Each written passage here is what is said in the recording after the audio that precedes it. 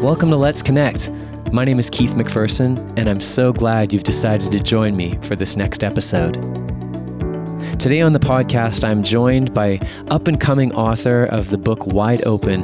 Leslie Watt is here in studio to speak with us about the journey that she took towards writing this brand new book that's going to be coming out. She's got an amazing story to tell about her life and all that happened while she was walking the El Camino Trail.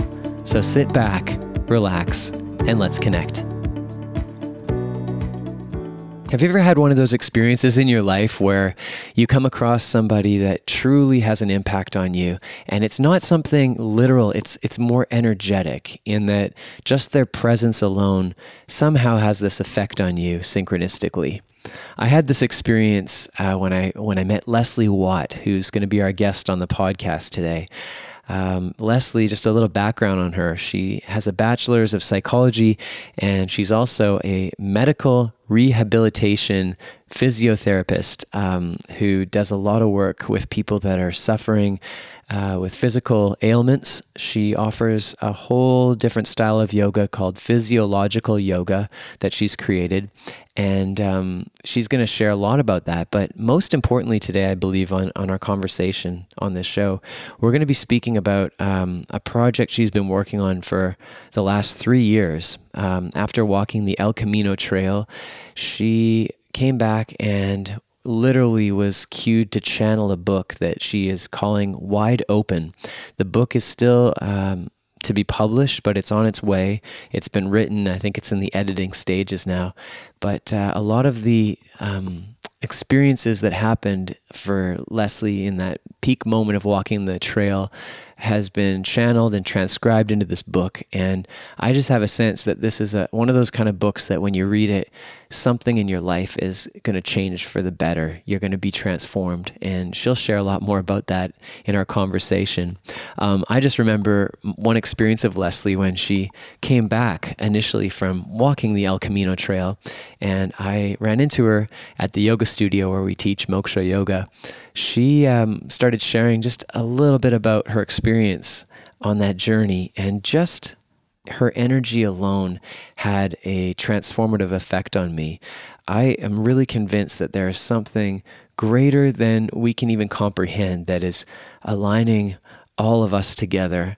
And there is synchronicity, and there is something that really is creatively moving the checker pieces, so to speak, in our lives. And although it's hard to put words on it, I do really believe that Leslie has that ability just in her presence and in her courageous willingness to be wide open.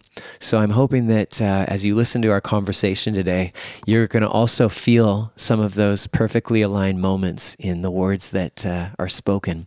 So without further ado, I'm going to invite you to sit back and connect here with the wonderful, the inspiring, the deeply connected Leslie Watt.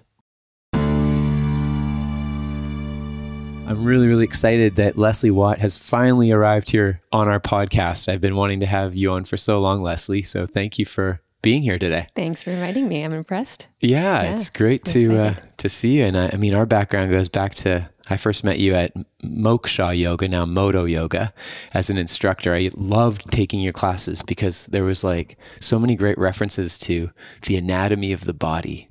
And then I came to find out that you were like a physiotherapist and like doing all this amazing work in the field of that as well. So just for the listeners that probably don't know a lot about your background, can you just give me like a little bit of a taste of like what you do right now currently in the world? Because there's a bunch of different aspects to it. There really are. There's a lot of components. So I do a bunch of things part-time. And I'm actually currently just taking a bit of a sabbatical from being a physiotherapist.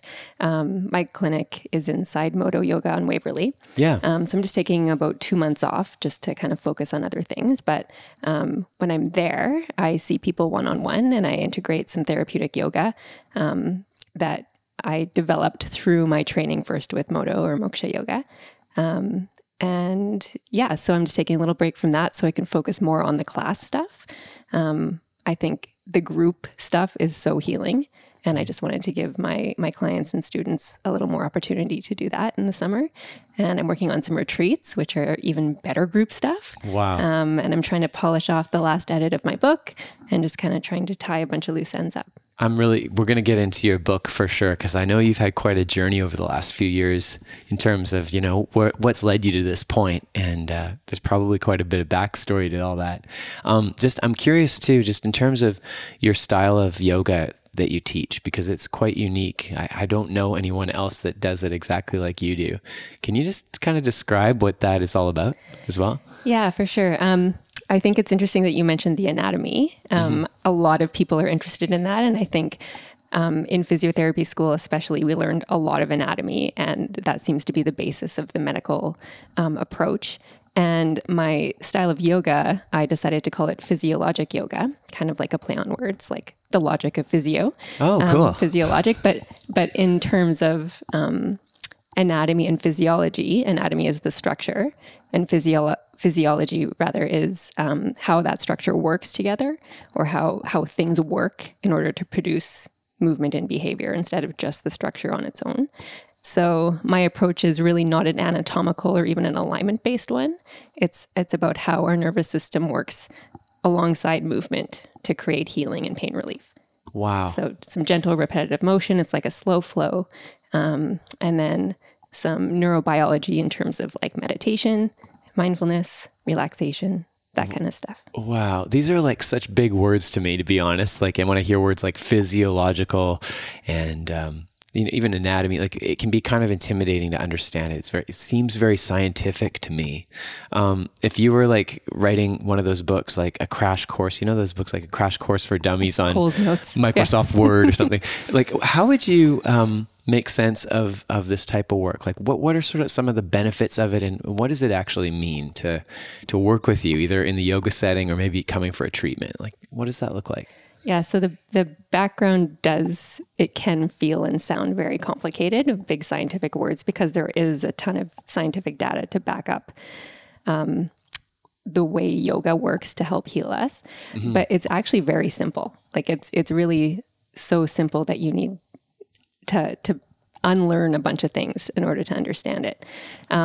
So just if you came in and wanted to experience a session or a class, I start with some really basic relaxation or shavasana-like practices. So just getting into your breath, noticing what your sensations are like, rating your pain level, noticing where your pain is and what kind of sensations your body is experiencing, and then working with those areas in just a really gentle way. So moving gently with the breath, a lot of swaying motions, a lot of pausing and resting if you butt up against some of the more uncomfortable stuff, and really trying to teach people that their body is the teacher. I'm just kind of there as a guide.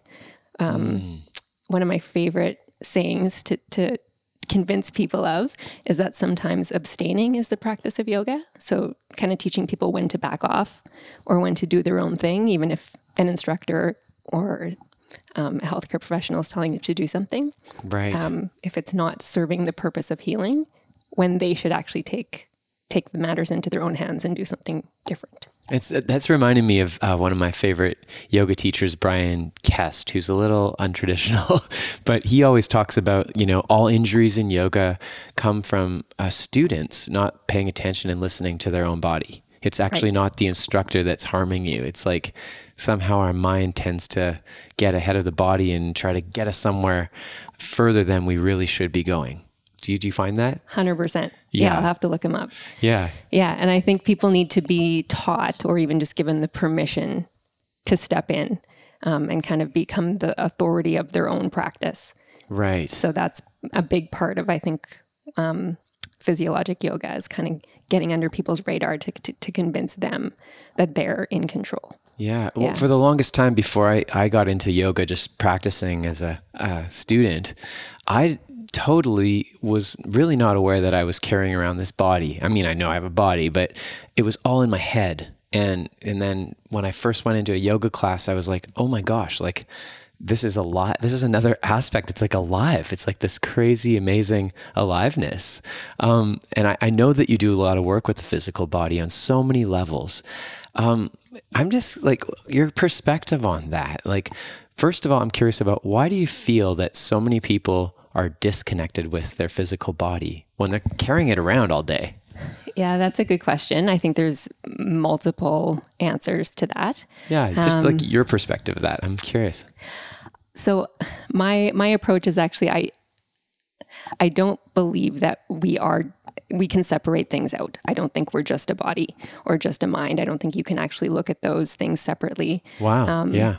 Much like, the medical system in the 17th century started doing that. But I think because what we see, our perceptions and our thoughts are so dominant, that our exterior world can have such an impact on where our attention lies, that we do forget that our body is coming along for the ride, and that it's feeding us information, and that we can feed it information, and that it's not only a two-way street, but it's kind of one and the same thing. It's just really easy to forget about because everything else dominates. Right. Yeah. So a lot of the practices that you offer, seem to connect people back to the awareness of their physical body. That's what I'm hoping. Yeah. Yeah. Have you had any experiences of that you could share that come to mind around just being more in tune with your body, or maybe with clients, not the confidential stuff, but more just like, have you seen any miracles when people like actually connect to the physical body? Like, what starts happening? Well, there's the classic kind of, and again, it doesn't show up necessarily in the body. It's so interconnected that I've witnessed a ton of like emotional releases. So when people actually feel pain relief or feel their pain truly for the first time, they let themselves, they get overwhelmed, they cry, they feel joyful, they feel sad. It's some kind of emotional reaction to the direct experience of their body or of their pain. Wow. Yeah. Why is that? Well, if we look at it from the fascial point of view, I do a ton of myofascial release. That's probably the bulk of my practice, other than the therapeutic yoga. And fascial release, what is that? Yeah, it's a good question. I go into that a little bit in my book, for those that are interested, not in a scientific way, but in a practical way. So fascia is the connective tissue, not the muscle tissue, but the white sort of silver skin, connective tissue in our body. And some people think, my teacher taught, that it's sort of the recording tape of our body. So our memories can get stored there. Trauma and injury, scar tissue can actually hold the memory of injury. Wow. And so when we release that tissue, the memory that was stored there is released as well, and we process it. And that's how we let it go. That's like, just you talking about it, I feel an emotional response to that. Just like what gets stored in our physical body on that level. Yeah. Another teacher locally here in Winnipeg, Monica Angelatis, talks. I love her. She's an amazing teacher too, and she talks a lot about fascia in her yin yoga practices. And I might not do this justice, but I want to know your perspective on this. She was recently speaking about the possibility that consciousness, meaning the most creative part of us, somehow comes through the fascia. Yep. Are you a believer of this? 100%. So what does that mean exactly? Consciousness comes through the fascia. To you. Yeah. So it's sort of the matrix that allows nerve impulses to move quicker and more freely through the body. So if there's a blockage in the form of like a scar or long-term tension, that part of our body can actually become walled off or blocked off from our awareness, because that's how our body tries to heal. It kind of tries to wall off the part of the body that's injured in order to keep functioning normally in the rest of the body. Wow. So that's why awareness, it's hard to actually sometimes feel what's happening in an injured part of the body, because it gets kind of blocked off.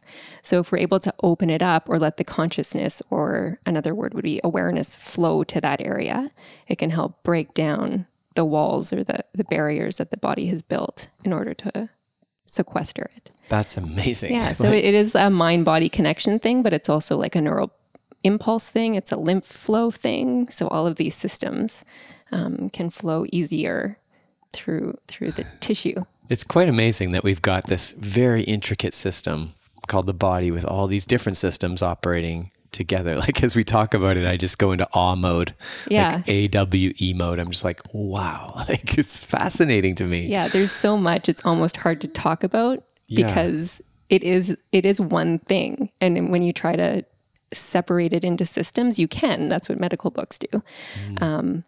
But it's hard to put it all back together again then, instead of seeing it as just this one beautiful dance that's happening all together. Right. Yeah. So in your work, like, is that your perspective, is seeing it as one beautiful dance, one unit working all together? Absolutely. Amazing. Yeah, it's like a single cell. That's what I think of the body, like a single cell. Oh, I love that. Kind of all working together. Right. Yeah. What would you say is like most exciting you right now about your research and your practice and like where you're at in the journey of all of this? Well, because I work one-on-one and I'm a sole proprietor of my clinic, I spent the last 7 years actually in the clinic at Modo on Waverly. It'll be 7 years coming up in October. Kind of locked away in a room with one person at a time. And often people are so relaxed that they fall asleep. I've been there. Yeah, I've been in that room I love that. with you. Like, I love that moment. I feel so honored that people trust me enough to kind of fall asleep in front of me. Right. But it also leaves room for wanting connection through community and what we call Sangha in yoga. So right now I'm excited about moving from that one-on-one more towards creating groups and communities of people that can support each other on the journey. Amazing. So like what would be involved in sort of a group version of this in your mind? So my current classes, there are between like 9 and 17 people usually that come. So I've stopped doing the silent relaxation at the start of class, and now I play music so people have more of a chance to talk to each other before class starts, and same with afterwards. And then while we practice, it's just really awesome to have people breathing, as you know, and moving together. And then moving from that class version where people come, say, once or twice a week, to more of a weekend retreat, which I'm running in September. Oh, wow. So we're all staying at a lodge for 2 nights. And then recently have been working with a group called Trip Merchant to run my first international retreat that's going to last 10 days. And that's going to be in Egypt in March. Wow. So even more cool. of a community feel. That is so exciting. Going to Egypt with this work. Yes. And so is it like very yoga based practice that's happening during the weekend, or are there other aspects besides the yoga going on? In terms of like asana, meaning like the physical practice, there's a couple classes like that. There's another class that we're going to do that incorporates restorative yoga and Reiki, so some hands-on energy work. My partner Sandor and I will be applying that. And then another branch of the bigger yoga called Bhakti Yoga, or devotional yoga, Kirtan, which is a chanting, singing. I'm sure you're familiar. Right. It's like a kind of chanting a bunch of Sanskrit words with music. Yeah, exactly. Drumming and harmonium. Is that the harmonium? Yeah, I think so. Okay. Yeah. Sort of like an accordion kind of instrument. It's like a piano and accordion put together. Right. So we're having a couple named Shell and Anton come out and provide that for us as well. Oh, wow. So just inviting a couple more components of the broader umbrella of yoga into these practices. Amazing. And then I'm having a friend come out and provide what we're calling a forest immersion hike. So just a little more of a mindfulness walk in the forest there. Wow. So when you're integrating all of these different sort of disciplines into one weekend, what's your hope? Like, what's the vision for somebody that would go to this? That's a good question.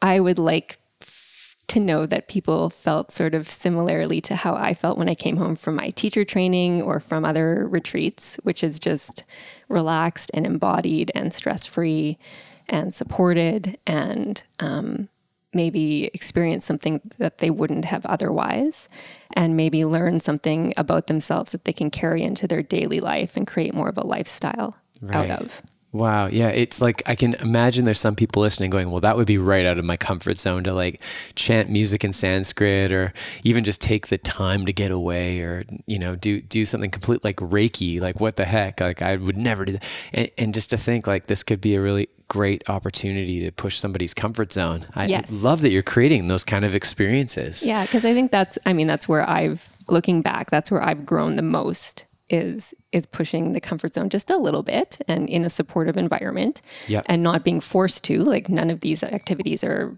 by any means required. Sure. You could sit in your room and read all weekend. That would be just as great, maybe, for you. But yeah, just having the opportunity to join, or even just observe for the first time. Right. Just to become a little more comfortable, because there are, this deep history in humanity of being in a group, singing, dancing, moving, breathing, talking, resting, looking way back, right? That's how we lived. So just kind of maybe awakening. Tribal. Exactly. Yeah. Some sort of awakening something. Wow. Yeah. Inside us. Yeah. Deep awareness. Yeah. I'm always intrigued by this. And we kind of have gone from what you've created from your journey. Like, now we're kind of backwards, but if we turn it around, like, I'm always intrigued by how a lot of times teachers, leaders, people that are doing this type of work, I mean, they've got their own backstory that's led them to the point where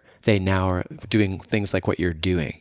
And in the bit I know about you, I mean, you've had quite an interesting backstory, and now are writing and releasing a book coming out named Wide Open, I believe it's called. That's it, yeah. Wide Open. And so, yeah, can you just give us a little bit of like that journey of yours? And I'm imagining that it wasn't all just consciousness all of a sudden, like there was moments that led you there. I believe so. Yeah. And that's exactly actually what I was thinking about this morning, is that I think these other things, these yoga practices, and maybe singing and dancing and walking in the forest, are sort of preparation, sort of mini peak experiences that might eventually be able to open us up to sort of a bigger peak experience. And I'm sure that's what happened. I wasn't aware of it at the time, but when I walked the Camino, the Portuguese way to Santiago, I had a full-on peak experience. And I think that my preparation the years before really prepared me for that experience, or kind of opened me up to the potential for that experience. Wow. I mean, I've heard so many people that have walked that Camino trail come back and share that their life completely changes. Yeah. I'm guessing that must have been the case. It really did. Yeah. And this was a huge peak experience for you. Can you describe a little bit about what happened? Yeah, it's funny because in my, in the prelude to the book, the first page, it says that so many people wanted me to explain what happened, or give them a little story, sort of like a rendition of what went down on my walk. And it was just so hard to sum up in a sentence or a conversation that it required the writing of this book. Wow. Like, it was so big that I needed to tell the whole story. And I didn't mean to write a book. It just kind of came out of me. It almost felt channeled. Yes. It's hard actually for me to take credit for this book, because it literally just poured out of me. And I think it was because people did want to know what happened, and I couldn't verbalize it, so I had to write it down. So who wrote it if you didn't? That's a good question. Where did it come from then? It came through you. It came through me, exactly. Yeah. From some bigger source? Yeah, energy or higher self, or... Sure. Yeah. Wow. Amazing. Yeah. And just on the logistical side of this, how long a walk was this exactly that you took? Yeah, so the famous Camino, when if you're familiar, or if you've heard of it, when people say the Camino de Santiago, they're talking usually about the French way, which is 800 kilometers from France to Spain. Whoa. There are actually a dozen other routes that you can take, and I took the Portuguese way, which is from Porto to Santiago, Spain. So my walk ended up being 11 days and about 262 kilometers. So in 11 days, peak experience, your life changes. Yeah. And in the book, I edited it a little bit more last week, and it was day 3 that I really felt opened. Like there's a line in there that I had a friend that did a 31-day silent retreat at Spirit Rock in California. And she said after 31 days, she reached this state of consciousness where she was just naming. She had no thoughts, extraneous thoughts, other than just what was right in front of her. Just, chair, table, tree. And I felt that way day 3. And that kind of lasted. It was just pure presence. Wow. And I do think, like you said, it was probably the preparation that I had done unknowingly before reaching that point, the yoga and the meditation and all of that. Wow. But yeah. What do you feel it is about that trail that has such a transformative effect on people? I really do actually feel like it is the trail. Like, I think you probably could reach similar experiences elsewhere, but you'd have to try a lot harder. I did an experiment. It was a grand experiment after this, because I was like, is it really the trail? Is it like the geography, or is it the Camino itself? That helped me with that experience. And I wanted to know. So a couple years later, I think it was the summer after, I did another walk, or an actual pilgrimage, St. Cuthbert's Way, in the UK. And I didn't have the same experience at all. Wow. So I think they say that it's called the Way of St. James, and it's under the Milky Way. So there's some kind of astrological component to it. But I think the fact that so many people have walked it, it's sort of this energetic groove in the atmosphere or the environment, or just in consciousness there. Wow. That really, you kind of tap into it. Wow. Just like, and even how you describe the state of just that awareness of presence, like that might not be experienced any other time than then. Have you had like aspects of it show up after coming off the trail in your life now? Like, are you able to access that place still? Briefly. Yeah, I think I can tap into it like when I'm walking. There's that sort of like muscle memory, ingrained, because I was walking every day. And so when I walk here or get into nature, I think I approach it, but not quite like that. And I think because it was framed to me afterwards that this was a peak experience, I didn't actually even know what that was. I wasn't expecting it. So I had someone frame it to me as a peak experience after I got home. And I don't think we actually are made to live there. We can't maintain that level of sort of consciousness and awareness and still function in the real world. So right. Yeah, so I think brief glimpses of it are healthy. Right. And then trying to integrate that into just sort of a new level of living. Wow. Yes. Yeah.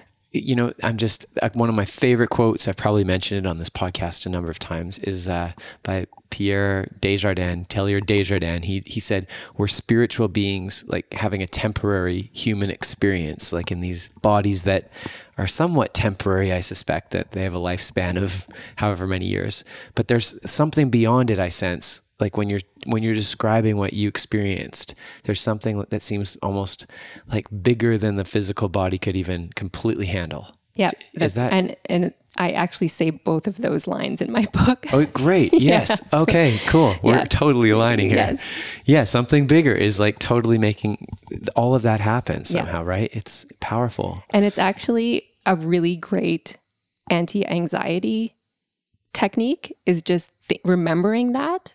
And then you can step back, and then it just allows you to not be the controller of everything, right? If you're able to just step back and know there's something else supporting you.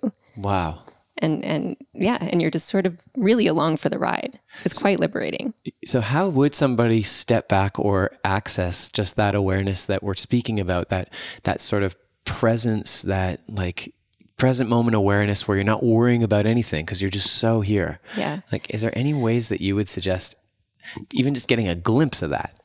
I think it's different for everyone. Sure. I heard someone say the other day that like meditation can come in many forms. So you don't need to sit on a cushion on the floor and count your breath necessarily. If that's not your thing, you can sort of find it if you feel purely present doing the dishes or cooking for loved ones or taking a bath or walking your dog, or maybe it's a specific park in your town. Just knowing where you feel the best and most aligned, and then doing that on purpose. I think. Right. It's very personal. I almost get a sense of like spaciousness, or there's like a change in pattern too that's happening. Yeah. Creating healthier habits, just choosing, Wow. choosing the behaviors that help you feel that way. Okay, so let's go back to the Camino a little bit more, because I am so intrigued by what happened to you.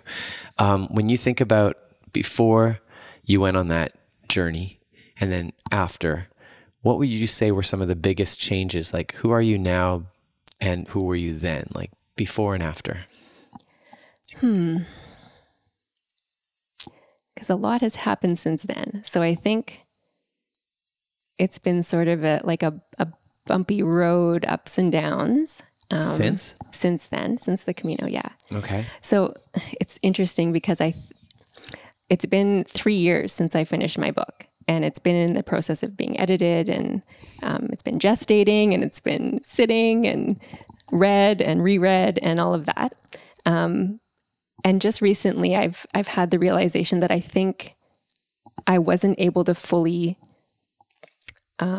be open to publishing it until I came closer to that experience and that vibration and that level of consciousness that I was in when I wrote it or when I walked it. So I think I'm actually just sort of slowly being able to maintain that level of openness and relaxed mentality again. And it's taken me 3 years. So, really? Yeah. And what do you account for that? How come? Why the plummet and then the reascent? Yeah. Well, when you come home, it's almost like reverse culture shock.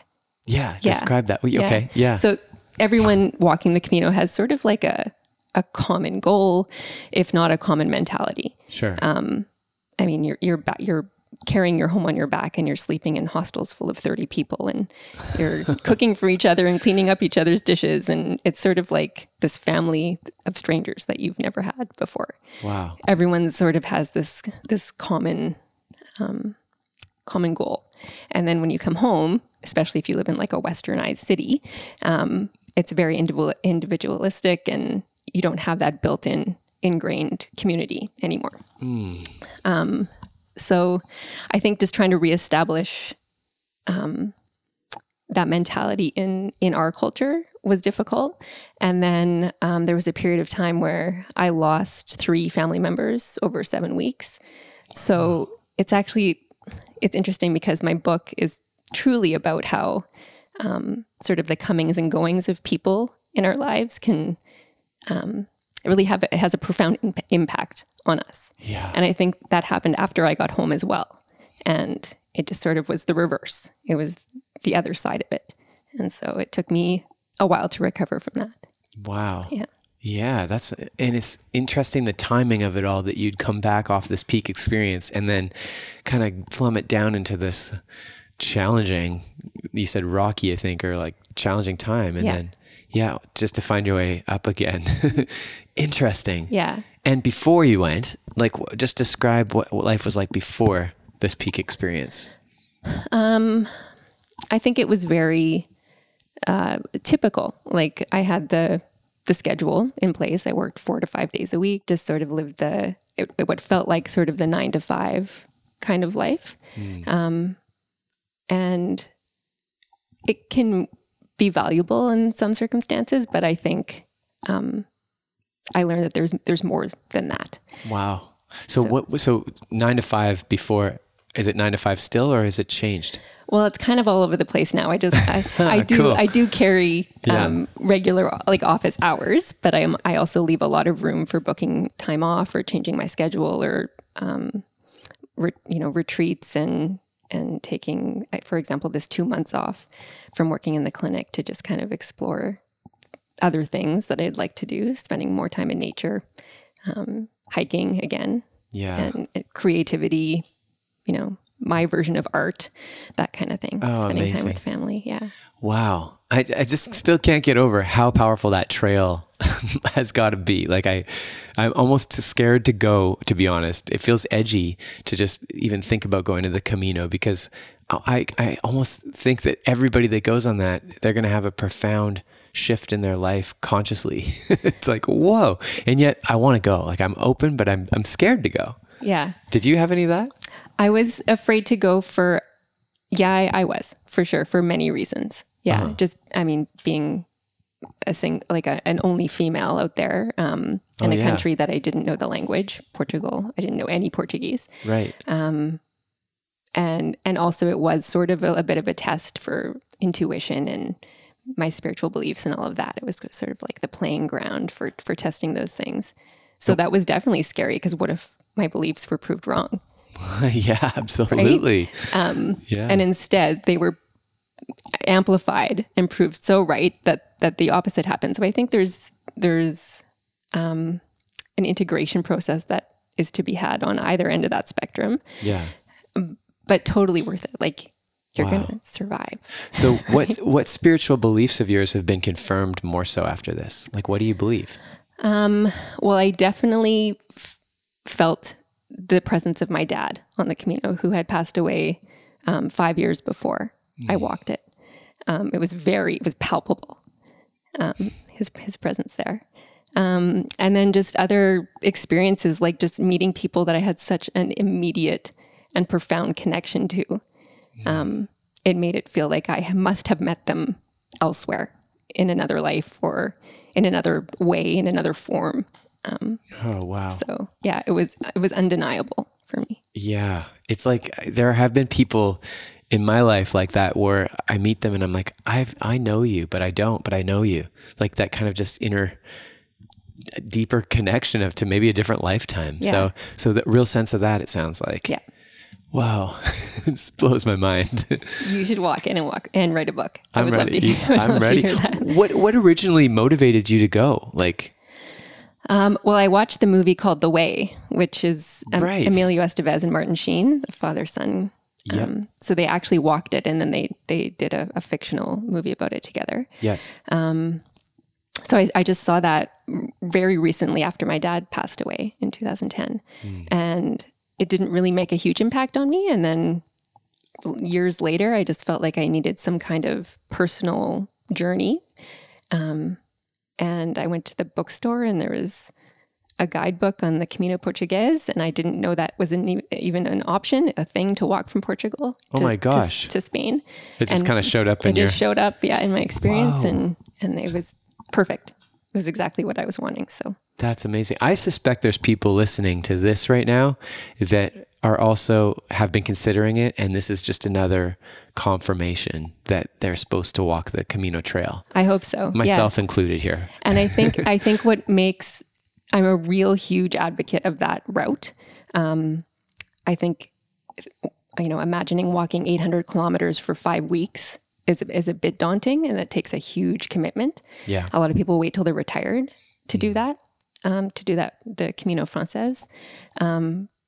But the Portuguese way, if you can do it in 2 weeks or less, right? It's achievable and attainable, and you can take holidays and come back and live your normal life. And maybe might not be normal anymore. It might not be. Was there any, or actually I'm guessing there probably was, but if I were to say, like, what were some of the most challenging moments of the walk? Well, for a prairie girl, there was a day where we were just climbing straight up a mountain the whole day. There's only one of those on the Portuguese way, thankfully, Wow. but physically challenging, but also maybe the most gratifying day to complete. So the ascension, the physical ascension, was tough. And otherwise, it really just felt like pure bliss. Like it just felt amazing. There was some fatigue halfway through, but people showed up and helped me carry my bag. And Wow. Yeah. There's no tour guide for this, right? It's an independent kind of... It's usually independent. I do believe there are tour companies that you could find that would help you. For you just went. Yeah. You just went. Caution to the wind, I'm going. Yeah. Wow. Yeah, I trained a little bit before I left. Oh my gosh. With some long walks, but I can imagine, yeah. Yeah, I read a lot. I read the guidebook from cover to cover. Get your details down if you're going to do the Camino. Research. Yeah. Wow. So then this book emerges, and I know that it must be challenging to describe everything that's in there, because it sounds like quite a profound piece of writing that came through you. But Wide Open is the name of the book. And what are you hoping people will gain from reading it? Like, what's the intention there? So there was a point where I actually thought maybe this is just a book for me. Like maybe I should just publish one copy, keep it in my bedroom, read it when I want to remember. And then I've sent some samples to a few people. I've had a lot of really good feedback from people. And a lot of them had said, no, there's actually a message in here that is worthy of the public. And so it's not even what I hope to achieve. It's just that when people read it, when people connect with it, they seem to really connect. And so I guess I hope that whoever reads it does find a little bit more opening, just like the title suggests, just becomes a little more open to whatever it is that they are seeking. Yeah. Have you found that for yourself? Yeah, definitely. What do you feel like you're more open to now? Well, the title refers to sort of this heart opening feeling. So, just being more open to connection, to being vulnerable, being honest, being seen or seeing people, to something bigger. Yeah. To just living authentically and fearlessly. Wow. There's courage here and edge here and bravery. Like, I'm just so appreciating that in you, just in terms of putting yourself out there and opening up. Like, I think it's such a challenge for so many of us that tend to play small or kind of just fearful based on all our limiting beliefs. Like, but I see you as somebody that's really taking that fear to the edge and going, anyway, I'm opening myself up. Well, thank you for saying that.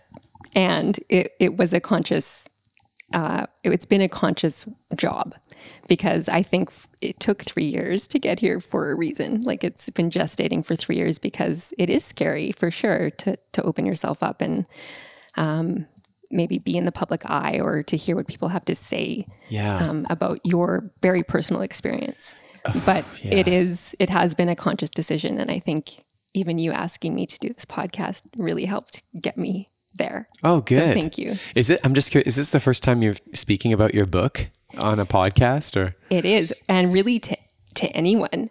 Like, this is the longest conversation. If you put all the talking I've ever done about my book into one, this is longer than that. Wow. Because I just keep saying, I can't talk about it. Just, you have to read the book. Or I'll send you a paragraph. Or I'm like slowly pulling it out of you here. The Let's Connect debut or premiere.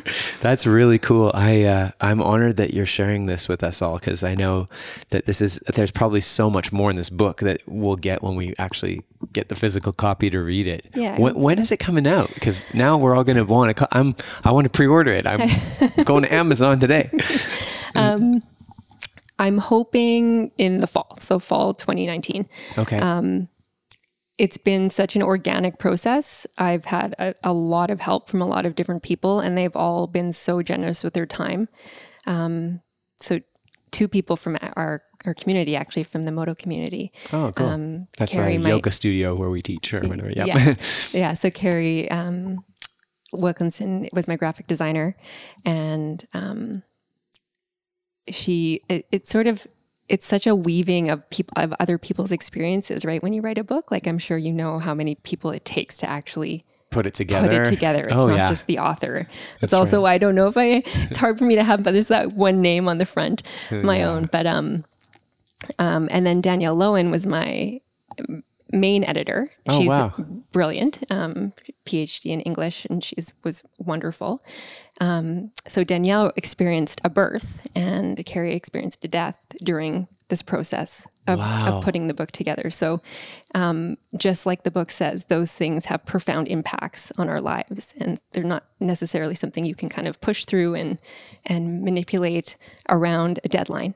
So I think all 3 of us now can kind of come together and kind of tie up all the loose ends and get the cover done and the final edit and put it together, hopefully by fall. Does it seem that, like, those experiences for both the editor and the illustrator, like the birth, the death, like, do you feel that was connected to the energy that's in this book? Totally. Wow. Yeah. Really? Yeah. So if you're going to read this book, you better be ready for some serious transformative something. Don't be scared. Step to the edge. But it's actually nice and light. It has some major topics in it, but because it's sort of stream of consciousness, it's just literally what is happening in pieces of time. Seems like it just really opens people up, literally, like wide open. Yeah, I hope so. To this profound energy that's bigger than any of us. That's what I'm sensing as you're sharing. It's like, whoa. Okay, well, we're getting close to the end here of our time to premiere this book. I'm so excited that this is like the first place you're talking about it. It's very cool. But I'm curious, just in terms of living wide open, for somebody that really is like challenged with that concept of I need to open up. I know I do, but I'm kind of scared to. What would be sort of a first step besides going to the El Camino Trail? Yeah, that's a big step. Yeah. Even just reaching out and sending someone a text or asking someone how they are or offering information about how you are without being prompted. So just on the smallest scale possible, just connecting to one other person. That comes to mind? Just a friend, call your mom. Wow. Write your dad a letter. Phone a friend that you haven't talked to in a while. So just connect and be willing to share something authentic. Oh, awesome. Yeah. That's inspiring. I just recently, like this week, it's so amazing we're talking about this. I just sent out, I had this intuition to start writing little notes of gratitude to people every day. And I've just started that. And so this is like amazing that you would say that as a first step towards opening up more, is to just like change up the routine and do something like that. That's just so timely. Again, Miss Camino. I love this, Leslie. We're on the same path. Yeah, I can feel that. Wow. Well, thank you so much for being here. If people want to follow your journey and stay in touch, what would be the best place to connect with you? That's a good question. I'm not a huge social media person. Yeah. But you can find me on Facebook Messenger. I did write a blog while I was writing the book. It's called wideopencamino.com, I believe. It's on WordPress. Okay. So that would be like a retroactive way to connect with it. But yeah, Facebook, Leslie Watt, or through my website, which is physiyoga.ca. Okay, awesome. That's so awesome. Everybody, keep your eyes open. Pre-order Wide Open as soon as it's ready for pre-order, because this is going to be a profound book to read on so many levels. And Leslie, again, thank you so much for being here on Let's Connect. Thank you, Keith. All right. Well, I am going to continue writing letters of gratitude after that conversation. How timely was that Leslie named exactly what I've been working towards over the last few weeks. I hope that inspired you as much as it did me. And please check out Leslie's work. Be sure to pre-order a copy of Wide Open as soon as that's available. I love that we got the exclusive on her book here on the podcast. That was a pretty unique and special moment. Thank you so much for listening, everybody. I hope you have a wonderful week wherever you are. And be sure to tune in again to the next episode of Let's Connect.